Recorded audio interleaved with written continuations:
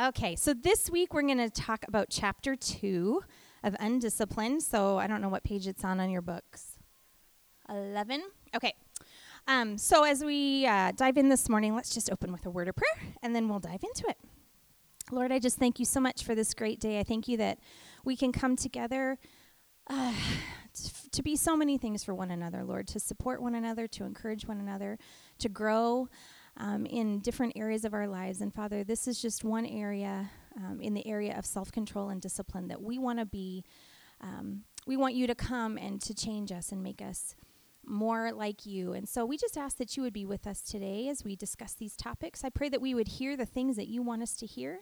The things that aren't for us, they would just move to the side. But Lord, we want your very best for our lives. And we know the more we give our lives over to you, the more you come and have your way in us. So we just ask that you would be with us this morning in Jesus' name. Amen.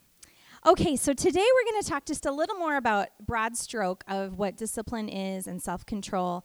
And then starting next week, we're going to start getting into the specific topics. Next week is on controlling your mind and your thoughts. So we're going to get really specific after today. But today I wanted to just, again, talk a little bit more about what it means to live a life of self-control.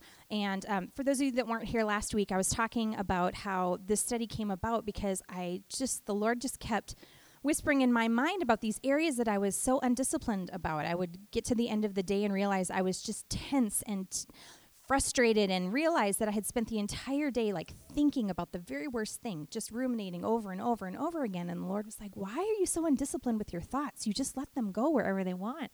And then finances, and then my tongue. I would say something and I'd be like, oh, I wasn't going to say that. Oh, last week. You guys, remember last week I said that I wasn't going to, I have to be quiet. I was going to, because Jeff was wrong about something, and I was going to just let him be right in his wrongness. And Katie texted me that night, how you doing? Because I told you, I'm not going to say anything. I know we just had an argument about something this morning, and I know I'm right. And he kept saying, no, that's not how it happened. And I said, so I'm just going to let it go, because this is the way I was going to be disciplined. So do you know that he even brought it up again? Because I was going to just let it go. And he's like, well, you said that it was this, and it wasn't right. And I'm like, oh, my gosh. And I saw all your faces because I told you to ask me about it. And so literally I was like, oh, I don't really remember it that way. And he's like, yes, it is. And then I thought, oh, I just have to sit here and let it. So thanks a lot, you guys. I lost a point because of you. But there are many times that I'll think, I'm not going to say that thing. I'm not going to be critical. I'm going to see those socks on the floor, and I'm just not going to be critical about it. I'm not going to do that thing. And yet I find that in the moment when it comes, I just go, whatever. I'm going to say what I want to say anyway. And so the Lord began to challenge me about how much I lacked discipline in so many areas of my life. It was not just one, but it was filtering over into so many other things. And so that's kind of where the study came out of. And I began looking in the Bible. Anytime I find, Lord, I'm struggling in this area, I always go there and start looking up different verses and scriptures and what is in there. And the very first thing that I saw was that self-control is a fruit of the Spirit. Self-control is what God produces in us when we give our lives over to Him. He produces lots of good things. We're going to talk about more about that at the end of today. But that self-control is one of those things that should be a hallmark of somebody whose life has been given over to Jesus. It should be there. You should be loving. You should be kind. You should be gentle. You should have all of those things. And I was surprised, actually, that self-control was on that list because it seems like it's a whole other category. It seems like that is something totally different than being loving. I can be loving, but you want me to be disciplined and controlled? So that kind of began my journey on this. And so I started thinking a lot about my generation and the generations that came before us when it comes to discipline. And I was thinking about my grandparents and how disciplined that generation was. How they just, when war came, everybody signed up and went to war, and they went to work every day, and they went to church every day, and they did all of these things, and have had lots of conversations with my grandmothers over the years about, so what was it like when your kids were little, and was it hard? And she kind of looked at me like, well, yeah. I go, did you just sometimes just get so tired? Well, yes, but we just did it. There wasn't a whole lot of didn't seem like there was much complaining as much as I can't imagine my grandmother saying to my grandfather, why do I always have to pick up your socks? I think she just She kind of had this role. She kind of just did it. And I think that generation, they kind of got up early. They went to work. They did their thing. Everybody kind of had their roles. It seemed like there was so much natural discipline in culture in general. Would you agree that like many, many years ago? I was actually laughing. My neighbor, Brian Apple, some of you know the Apples that come here, he knows that I love old stuff. I love anything that is old. And so now he finds things on me on online auctions. And so he'll show up at my door and Jeff will go, "Your dealer's here." Because he just... And so it was so funny because yesterday I hear a knock and it was Brian and he goes, "I found you something on this online auction." Okay, first of all, how cool is this box? So this is an iron from, I don't know when, but it's Montgomery boards. So look at this iron. It weighs about 1,000 pounds. It's so heavy. And he goes, "I found this online. I thought you would like it." And he said, what they used to do is they would set this on their stove and let it get really hot.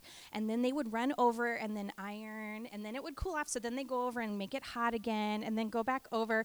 And I was thinking about what I was going to talk about this morning about how the women who went before us were so disciplined. Because I was thinking like, if I had to do this to iron, okay, I have a iron that heats up in 30 seconds. And Jeff on Sunday came out with this shirt all wrinkled, and I was like, splash some water on yourself, trying to at least get the wrinkles out. I think my grandmother ironed my grandfather's shirts every single day. I think she ironed their sheets before she folded and put them away. Do any of you iron your sheets? Oh, Lord have mercy. I mean, there was just this, so I was just laughing at, we even have all the conveniences, and we still are like, it's too hard. So anyway, you can come look at my fun iron if you want. But there was something about a generation before us that seemed to have discipline a little more just a part of the way that everybody lived, right? I think about her a lot when I'm looking at all of the laundry in my house and I start to kind of stomp my feet I don't want to do it. Why do I have to do it? Shouldn't somebody else have to do it? Why do I don't feel like doing that today. I just want to sit and read a book today. And sometimes when my kids were little, I remember looking at them like, why do you need everything all the time? What's wrong with you? Leave me alone. Sometimes I think we just think, I don't want to do that. I don't want to do that. I think... Now, I'm not saying that we need to step back in gender roles and all that kind of stuff and step back into where we all are ironing all our husbands' sheets. I'm not saying that. But what I do think I'm saying is I think that idea of this might not feel good at the moment, but I'm going to do it anyway has become something that is a little less likely. We are far more to indulge. I don't feel like it, so I'm not going to. We are far more to think, I kind of should be able to do whatever I want. We are far more open to choices and ideas and well, if I don't really feel like it, well, why should I have to? I don't really want to do that. I think that is a really interesting, as I kind of was studying this book, I went back and did a little research. The baby boomers were the generation that I was talking about. So Debbie and Ann, our parents, that baby boomer generation that came after the greatest generation, they were the hippies. Right? And they were the ones that went, not Debbie. Debbie would never be a hippie. She's far too responsible for that. My mom was a total hippie. Her wedding dress was like this short. It was so cute. Let me just say something, though. What happens, and it happens all the time, whenever there is a whole lot of restraint put on people, it's very common for the next generation to just throw off restraint. And so what happened as a result for that generation that was just like, this is what you do, you go to work, you go to church, you do all the things, is all of a sudden they went, we do not want any of this anymore. And they just threw off restraint. And all of a sudden you had Woodstock and everybody's just, we're just going to go with what feels good. And that's a natural reaction to when you feel restraint. You just want to throw it all off. And we see this in all kinds of stuff. And we all do it personally. How many of you have something that when you were a kid, your parent never let you buy or never let you have?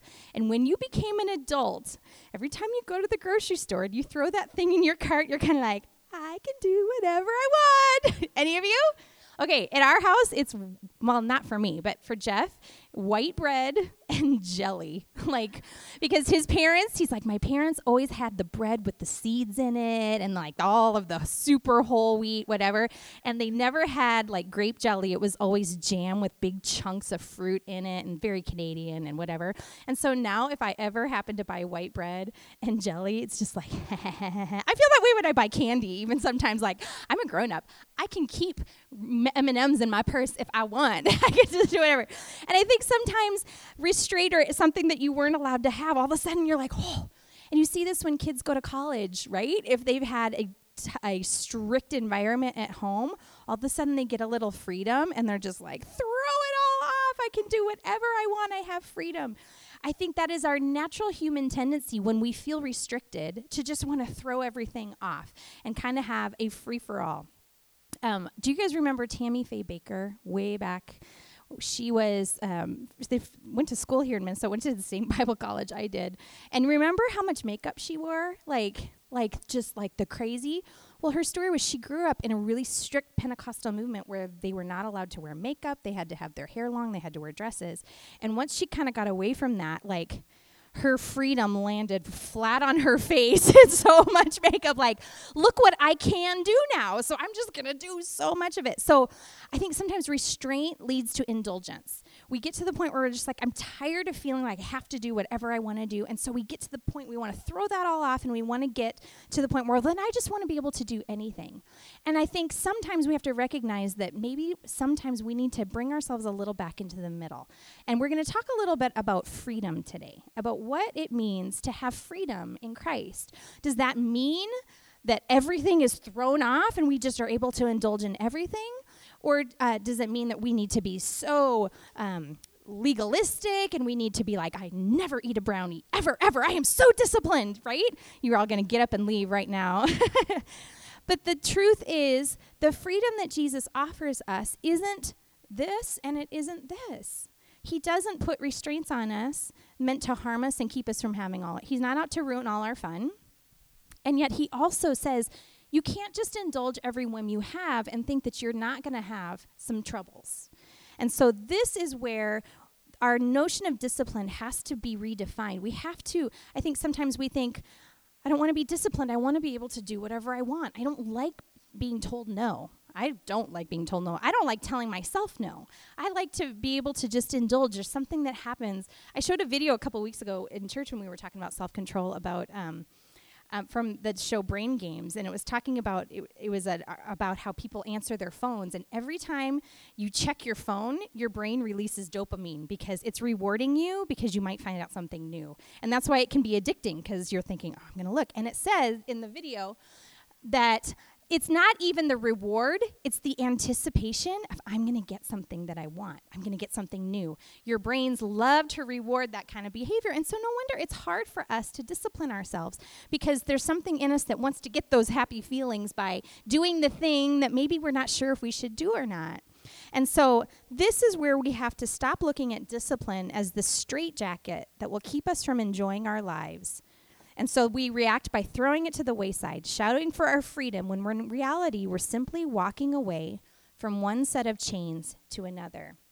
Because it might seem like true freedom means being able to do whatever you want, whenever you want, but we all know that that is not the case.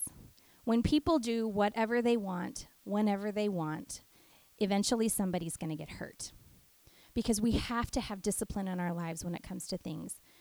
If my husband walked out of here today and just said, I'm going to do whatever I want, whenever I want, pretty soon that's going to hurt me. If I walked out of here today and went to the store and said, I don't care if I have a budget, I'm going to do whatever I want when I want, pretty soon our financial stack of cards would come crashing down. If I don't restrain myself, pretty soon I become selfish. Pretty soon my kids are going to feel the effects. I was watching a Beth Moore thing the other day, and she said she had sent a letter to a relative who was drinking too much. And she said to her, I'm concerned about your children because I'm seeing maybe a problem in your life. And she said, and the response back said, this affects my children very little. And she said, I thought, oh my goodness, she doesn't even see how her behavior is beginning to affect her children because she is indulging. It's just what I want when I want it. And that is why we have to have discipline, pretty soon we can wake up and realize that our freedom has left our life in shambles because we have thrown off all restraint. We've been indulging where we shouldn't be indulging. We haven't been disciplined where we need to be disciplined. 2 Peter 2:19 says, they promise freedom, but they themselves are slaves to sin and corruption. For you are a slave to whatever controls you. Whatever that thing is that you think, oh, I just can't quite get a handle on that. For me, it's been my weight. For me, it's been my appetite. It's been my time. It's been my mouth. It's been my wallet. It's been so many different things that I think I've tried to overcome this, and I can't seem to practice self-control in this issue. You are a slave to whatever controls you. Whatever that thing is, you are a slave to it. And the idea that, no, I'm just living in freedom, it's the oldest lie in the book, this misconception we have. And right away in Genesis, the story of Adam and Eve is Adam and Eve are in the garden. God puts them in this garden and says, okay, Adam and Eve, there are 2 trees here. One, you can eat, I'm losing my train of thought. The Lord said to them on Genesis 2:16, the Lord God warned him, you may eat the fruit of every tree in the garden, except for this one tree, the knowledge of good and evil. If you eat its fruit, you are surely going to die. So they had this entire garden available to them, trees, fruit, everything. Everything was available to them. And God said, there is one thing that I don't want you to do. There's one tree I don't want you to eat from. There's just one restriction that I'm giving you for your own benefit. Because if you eat from this tree, then you're going to understand things you shouldn't understand. This is my one rule. He said, you can freely eat from every tree except. And then what happened? The serpent came to him and said, well, why doesn't God want you to eat from that one tree? He knows that that's like the best one. And if you eat from that one, you're going to be smarter than him. Why would he say that? Why would he just wants to restrict you? Instead of saying, Adam and Eve looking around going, we have been given all of this, just not this. Instead, they went, well, I want the thing I can't have. I want to do that. I don't want to have restraint. So the enemy tries to tell us that following God's plan for our lives will leave us lacking. He likes to say, why would God say to discipline yourself with that?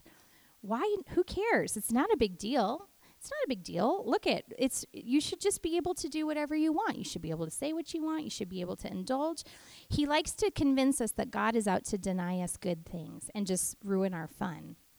But the Bible reassures us that God's intentions for us are good. Matthew 7:11 says, if you sinful people know how to give good gifts to your children, how much more will your heavenly Father give good gifts to those who ask him? When we understand the character of God, we see all the trees in the garden that he has said yes to.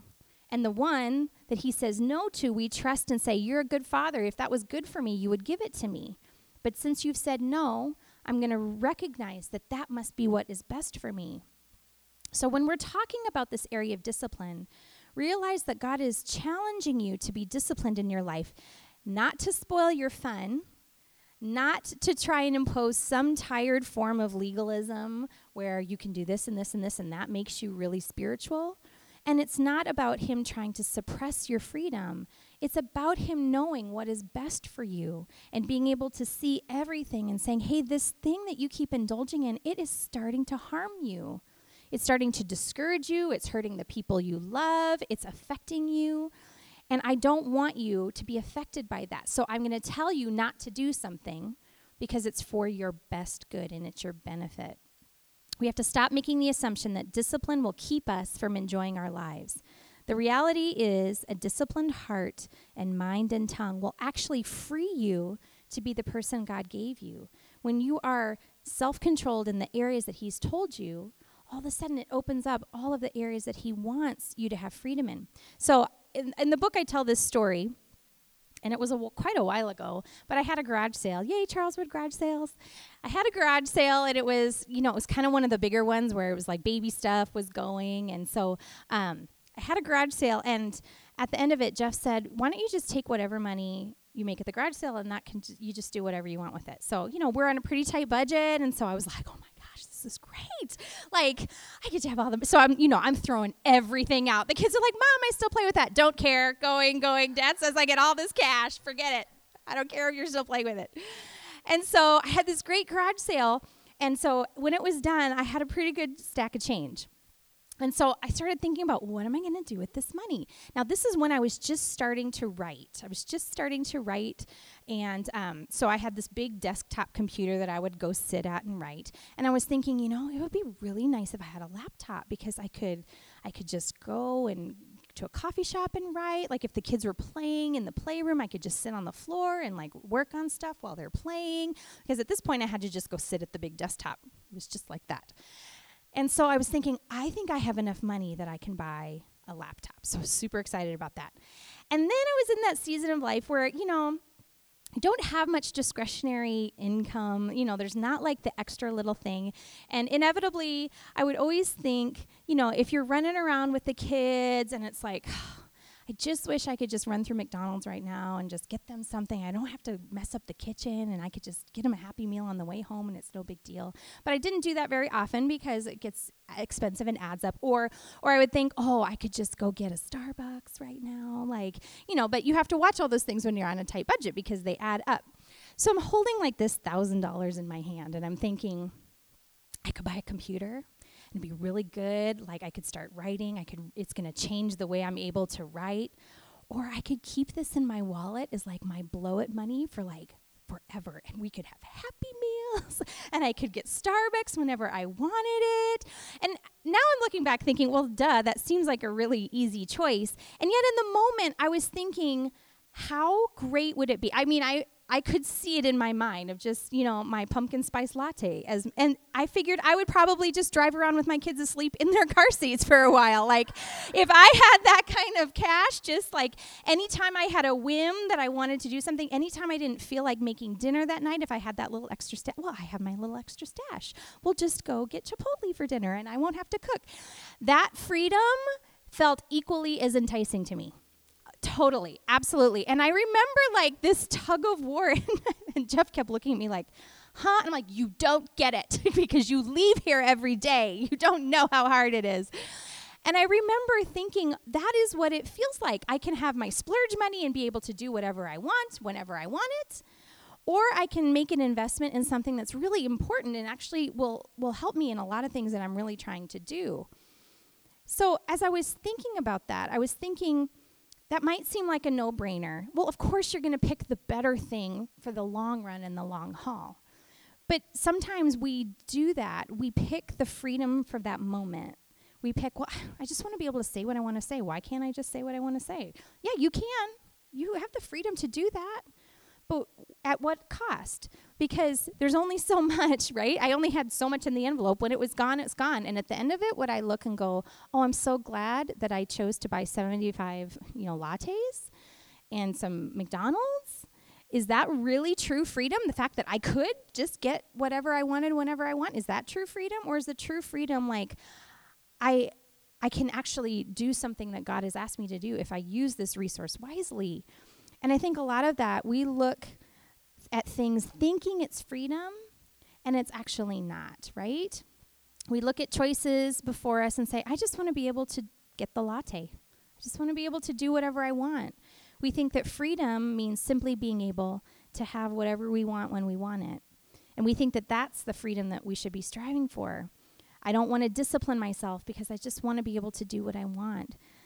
It might look like freedom, but it's really just putzing away what God gave you. If you can let go of the instant gratification kind of freedom, God has a freedom to offer you that's far greater than anything we've ever experienced. And it's not talking about legalism. There's some stuff in the book about legalism. That's not what we're talking about here. This is talking about, God, what is your best for me? If he's putting his finger on something in your life where you have not been practicing self-control, it's not because he's trying to spoil your fun. It's because he wants to help you have the very best life that you can. What God offers us is true freedom. 2 Corinthians 3:17 says, "For the Lord is the Spirit, and wherever the Spirit of the Lord is, there is freedom." There really, really, really is freedom in Christ when we look to him.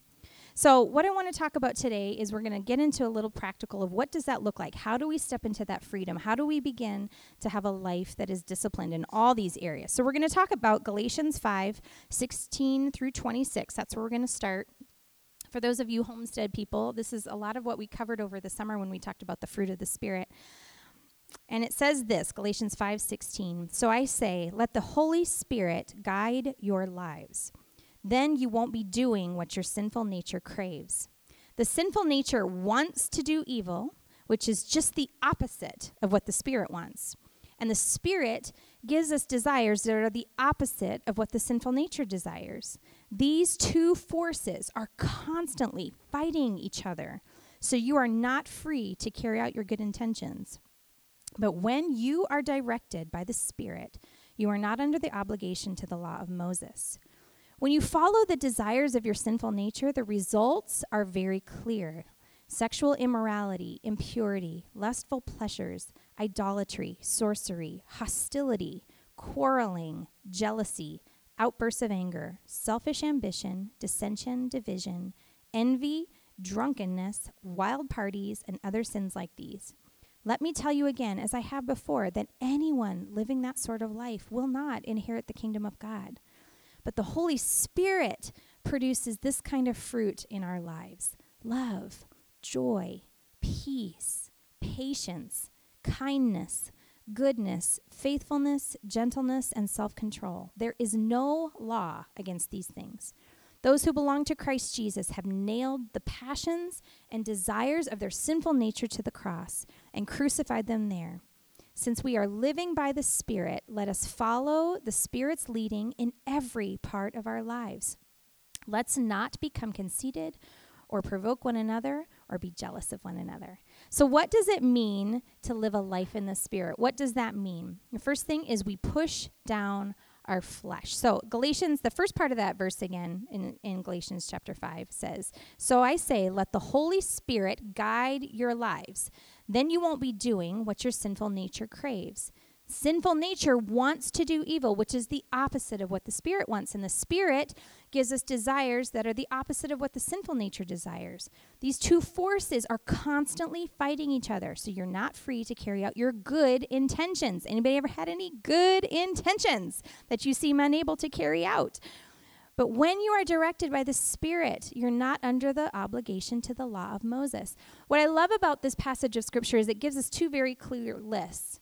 It gives us, hey, if your flesh is in control of your life, here are the things you're going to see: hostility, anger. And that list at first, you look at it and go, well, that's a pretty serious: sexual, idolatry, impure, drunken parties. Like, what in the world? Who are these people? Jealousy, quarreling, hostility. But it's showing when your flesh is controlling your life, you're going to start to see this kind of fruit in your life. When the Spirit is controlling your life, love, joy, peace, patience, this kind of fruit is going to show up here. And so when we talked about this at Homestead at the beginning of the summer, we put those two lists on the screen and said, this is a really great barometer. What kind of fruit do you have? Look at your fruit. Is it this kind of fruit or is it this kind of fruit? That will let you know who is winning the battle, like the angel on one shoulder and the little devil on the other shoulder. It says that a life that is controlled by your flesh, by your sinful nature, you're going to start to see this kind of fruit over here. But if your life is controlled by the Spirit, if you've given your life to God and said, God, I want to be more like you, you should see patience. You should see kindness. This is a really good way to take your spiritual temperature and say, what's my fruit look like? Is it good fruit or is it bad fruit? And so if you're seeing that fleshly fruit coming up, well, then we need to push down the flesh. What that means is being disciplined means that you don't let your flesh boss you around. You don't let it be in control of who you are and your decisions. You push down that flesh. You fight it. You just say, no, I'm not going to let you just boss me around. Because sometimes we just feel like you're getting through the day and you're like, oh, I just felt like I did whatever whatever came into my brain, I just went with it. And at the end of the day, you're like, oh my goodness, how did I end up here? It's because you just let your flesh go. You just let it do whatever it wanted. Being disciplined means you fight your flesh. You determine, I'm not going to let my mind and my body and my actions lead me down a path that is not God's best for me.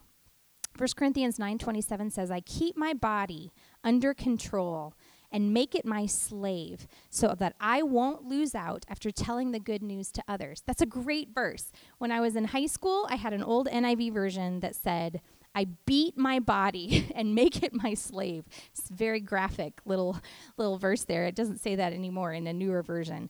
But I think it's kind of a good analogy of saying, no, I am not going to just let my flesh take me down whatever road we want. I remember being in my car one day and just like so frustrated. And I was rehearsing over and over. It was as if my thoughts it was like a magnet. Have you ever had this happen? Like there was a situation that was frustrating me, and it was like I would start to try and think about something else, and it was like magnet brought me right back to that topic again. And then I'd be like, oh, I don't want to think about that. And then I would start doing something else, and all of a sudden I'd realize I'm thinking about it again. Vroom, magnet back over here. And after about 4 times, I was like, stop it. Have you ever said that to your mind? Why are you doing that? Stop it. Stop thinking about that thing. And it was I had to push down my flesh and say, you keep dragging me over there. And it was just so quick. I wouldn't even realize that it was dragging me over there. Or all of a sudden, I went through a season where I remember just being critical. I was just kind of critical and edgy and cranky. And I remember my husband looking at me like, everything you're saying is just like, like just so critical of everything. And then I would get up and think, well, I'm not going to be that way today. And all of a sudden, next thing I know, I would see something and be like, well, I for sure have to say that. And that one I can't just let go. And all of a sudden I would realize, oh, wait a minute. My flesh pulled me over there. I was determined that I wasn't going to do it, and yet my flesh kept pulling me over there, and my mouth was taking over. And so there are so many areas where our flesh just likes to creep in. It just likes to come, and we have got to push it down. Don't let it rule over you. I have to just stop and say, no, I'm not going to indulge my flesh. I have to fight that battle. When it starts to pull me over to this side, I have to be engaged enough to say, I'm not going there. I'm not going to think about that all day. I'm not going to say that. I'm not going to behave that way. I'm not a slave. I don't have to buy that thing. You sit and you start thinking about, I hate my couch. Hate my couch. Really need a new couch. All the kids have peed on this couch. I can't even think of how much urine is in this couch right now. I can't even hate my couch. I need to get a new couch. Can't afford a new couch. Hate my life. Hate my life. Why? And I keep thinking all day long, here I go again thinking about, I'm just going to figure out a way to buy that. We have to stop letting our flesh just take us down whatever road it wants to take us. Beat my body. Make it my slave. I am not going to let the flesh just boss me around. I will fight my tongue. I will fight my mind. I will fight this fatigue that makes me think I'm too tired to fight my flesh. I don't think I have the energy. You do. Don't just let it boss you around. I will not be a slave to my flesh. So we push down our flesh. And then number 2, we fill up with the Spirit. We push down our flesh and be filled up with the Spirit. Micah 3:8 in the Message version says, but me, I am filled with God's power, filled with God's Spirit of justice and strength. And Acts 1:8 says, but you will receive power when the Holy Spirit comes upon you, and you will be my witnesses, telling people about me everywhere in Jerusalem, through Judea and Samaria, and to the ends of the earth. So this is the 1-2 punch, okay? It's not enough to just push down our flesh. We have to then fill up with the Spirit. And if I can show you this analogy over and over again, push down your flesh and then fill up with the Spirit. Because you know what? It wasn't enough for me to be in the car and say, I'm going to stop thinking about that thing when my mind kept magneting over. I'm going to keep thinking about that. It's not enough to just say, okay, I'm not going to think about that. You have to fill it with the power of the Holy Spirit. The Holy Spirit not only comes and produces good fruit in us, he gives us the power to fight our flesh. I don't know about you. I don't have the strength just in my human willpower to fight where my flesh wants me to go. If I try and do it just all by myself, inevitably I find myself in the same mess. I don't have the strength. We're not strong enough to fight our flesh without the power of the Holy Spirit. And so when I was in my car and I felt my flesh keep dragging me over, you know what I had to replace it with? I had to start praying or quoting scripture and fill it. So push down the flesh and then fill up with the Spirit. And there might be lots of different ways to do that. For me, quoting scripture is one of the best ways that I can do that. Sometimes I would give myself an assignment. So I would start driving thinking, oh no, I know this conflict that I'm going through. I'm going to start thinking about it because I have a 30-minute drive and it's just dead time. And like, do you all have your places where your mind tends to start thinking about it, like the shower or doing dishes or any time when it's like a mindless activity?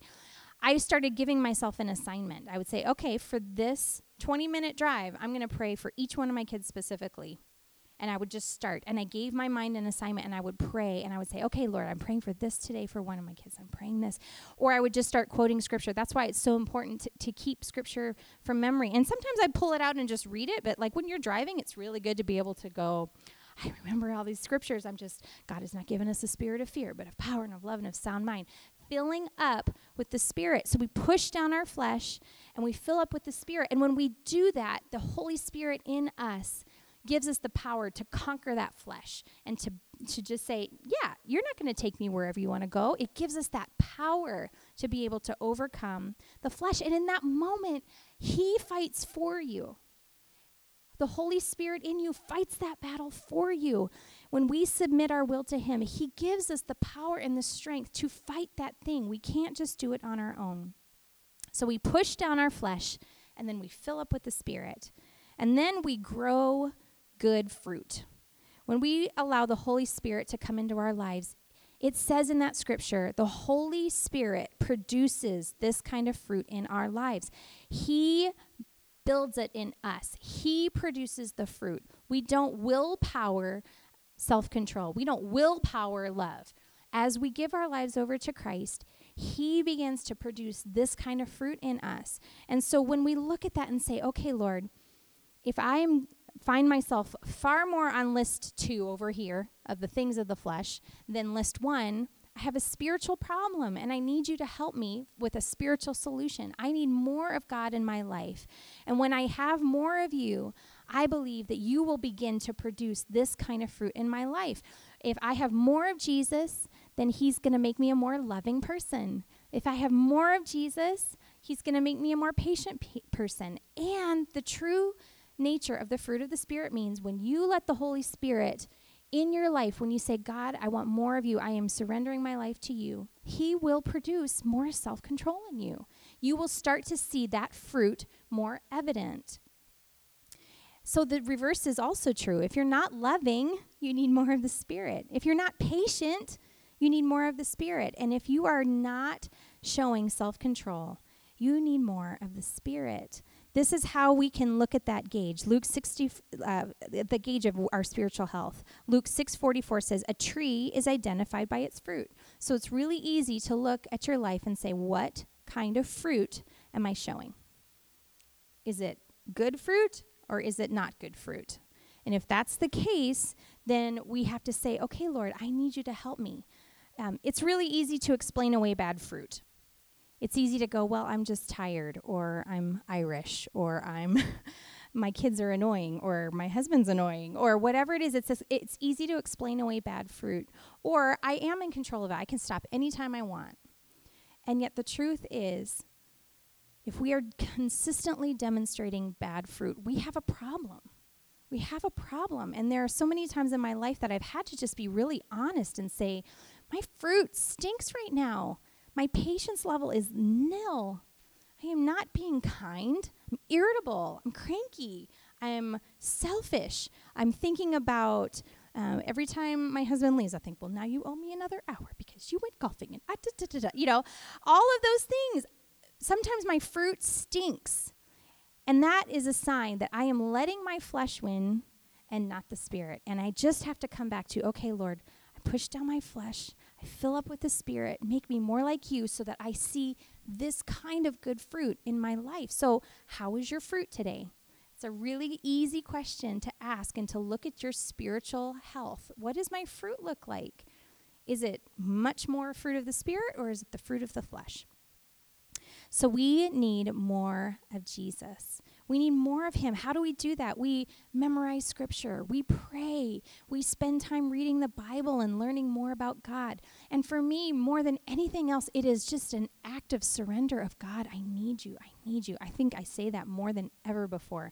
I saw Bob Goff. He's a great author. He says, I've just learned to start my day with just my hands out. I just put them up like this, just open, and just say, God, I need more. I just need more. I can't handle the things that are coming my way. I seem to make a mess out of everything. I just put my hands up and just say, I give you everything and I receive everything you have for me. So maybe you just need to start saying, okay, my fruit is not good. So I am just going to put my hands out and say, God, I need more of you. I give you all these things that I've been trying to control on my own. And I need you to come and fill me with more of you and produce good fruit in my life. We need more of Jesus. We are not strong enough to fight our flesh on our own. And so this is really important as we dive into specific topics starting next week, that you recognize, okay, what is the spiritual aspect of self-control that I'm missing in this? God, I need more of you. Help me to push down my flesh and fill up with the Spirit. So let's pray, and then we'll go into a little discussion time. Lord, I thank you so much that we don't have to fight alone.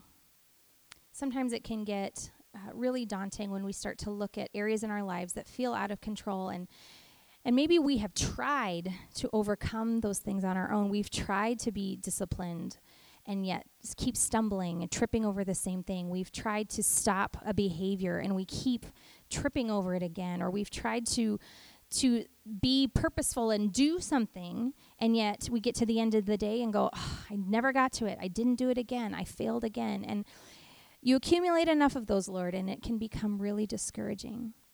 And so I just thank you so much that your word says that the Holy Spirit will produce the fruit of self-control in us. So, Lord, we just, arms open, hands open, say, we need your help. We don't have the strength to fight our flesh. We feel it pulling us. We feel that pull to think about the worst thing, or to be critical, or to let our flesh just boss us around. Lord, we feel that pull to indulge. We hear that enemy whispering, you shouldn't have to give that up. We hear the enemy saying, why should you have to be the one to give that up? It's okay. It's not hurting anybody. And yet we know that true freedom comes in doing whatever you tell us to do. And so if today you are saying, hey, this thing, I want you to get control over it, we can trust that you are a good Father and that there's a reason that you are telling us to get this under control. And so we ask, we need your help. Help us to be obedient in whatever that thing is today. And we ask for your help. Jesus, we need you. So show us how to do that this week, Lord. May we be reminded that the Holy Spirit produces good fruit in us. Thank you so much for that. In Jesus' name we pray. Amen. Okay, so here's your little doing discipline assignment. So every week there's a little assignment for you to take home. So this week we are to push down our flesh, fill up with the Spirit, and grow good fruit in our lives. This week your doing discipline challenge is to put down your flesh by catching yourself in a moment where your bad fruit is showing. I'm sure none of you will have one of those moments. You can all have mine. I'll share mine. Perhaps you are being unloving. Perhaps you're not showing patience. You're not being kind. You're struggling with unpeaceful thoughts. Whatever it is, catch yourself in those moments where you're having a moment where your flesh is bossing you around. Stop yourself. Push down your flesh and pray for the Holy Spirit to fill you up with his good fruit. So in that moment, push that down, fill up with the Spirit. Practice this exercise daily and take note of how you feel and behave once you fill yourself up in the Spirit instead of letting the flesh have its way. So that is your assignment. Do you think you can catch yourself? You're like, no, I don't know. Maybe you all need another donut or another cup of coffee. I'm feeling you. Second week in a school is brutal.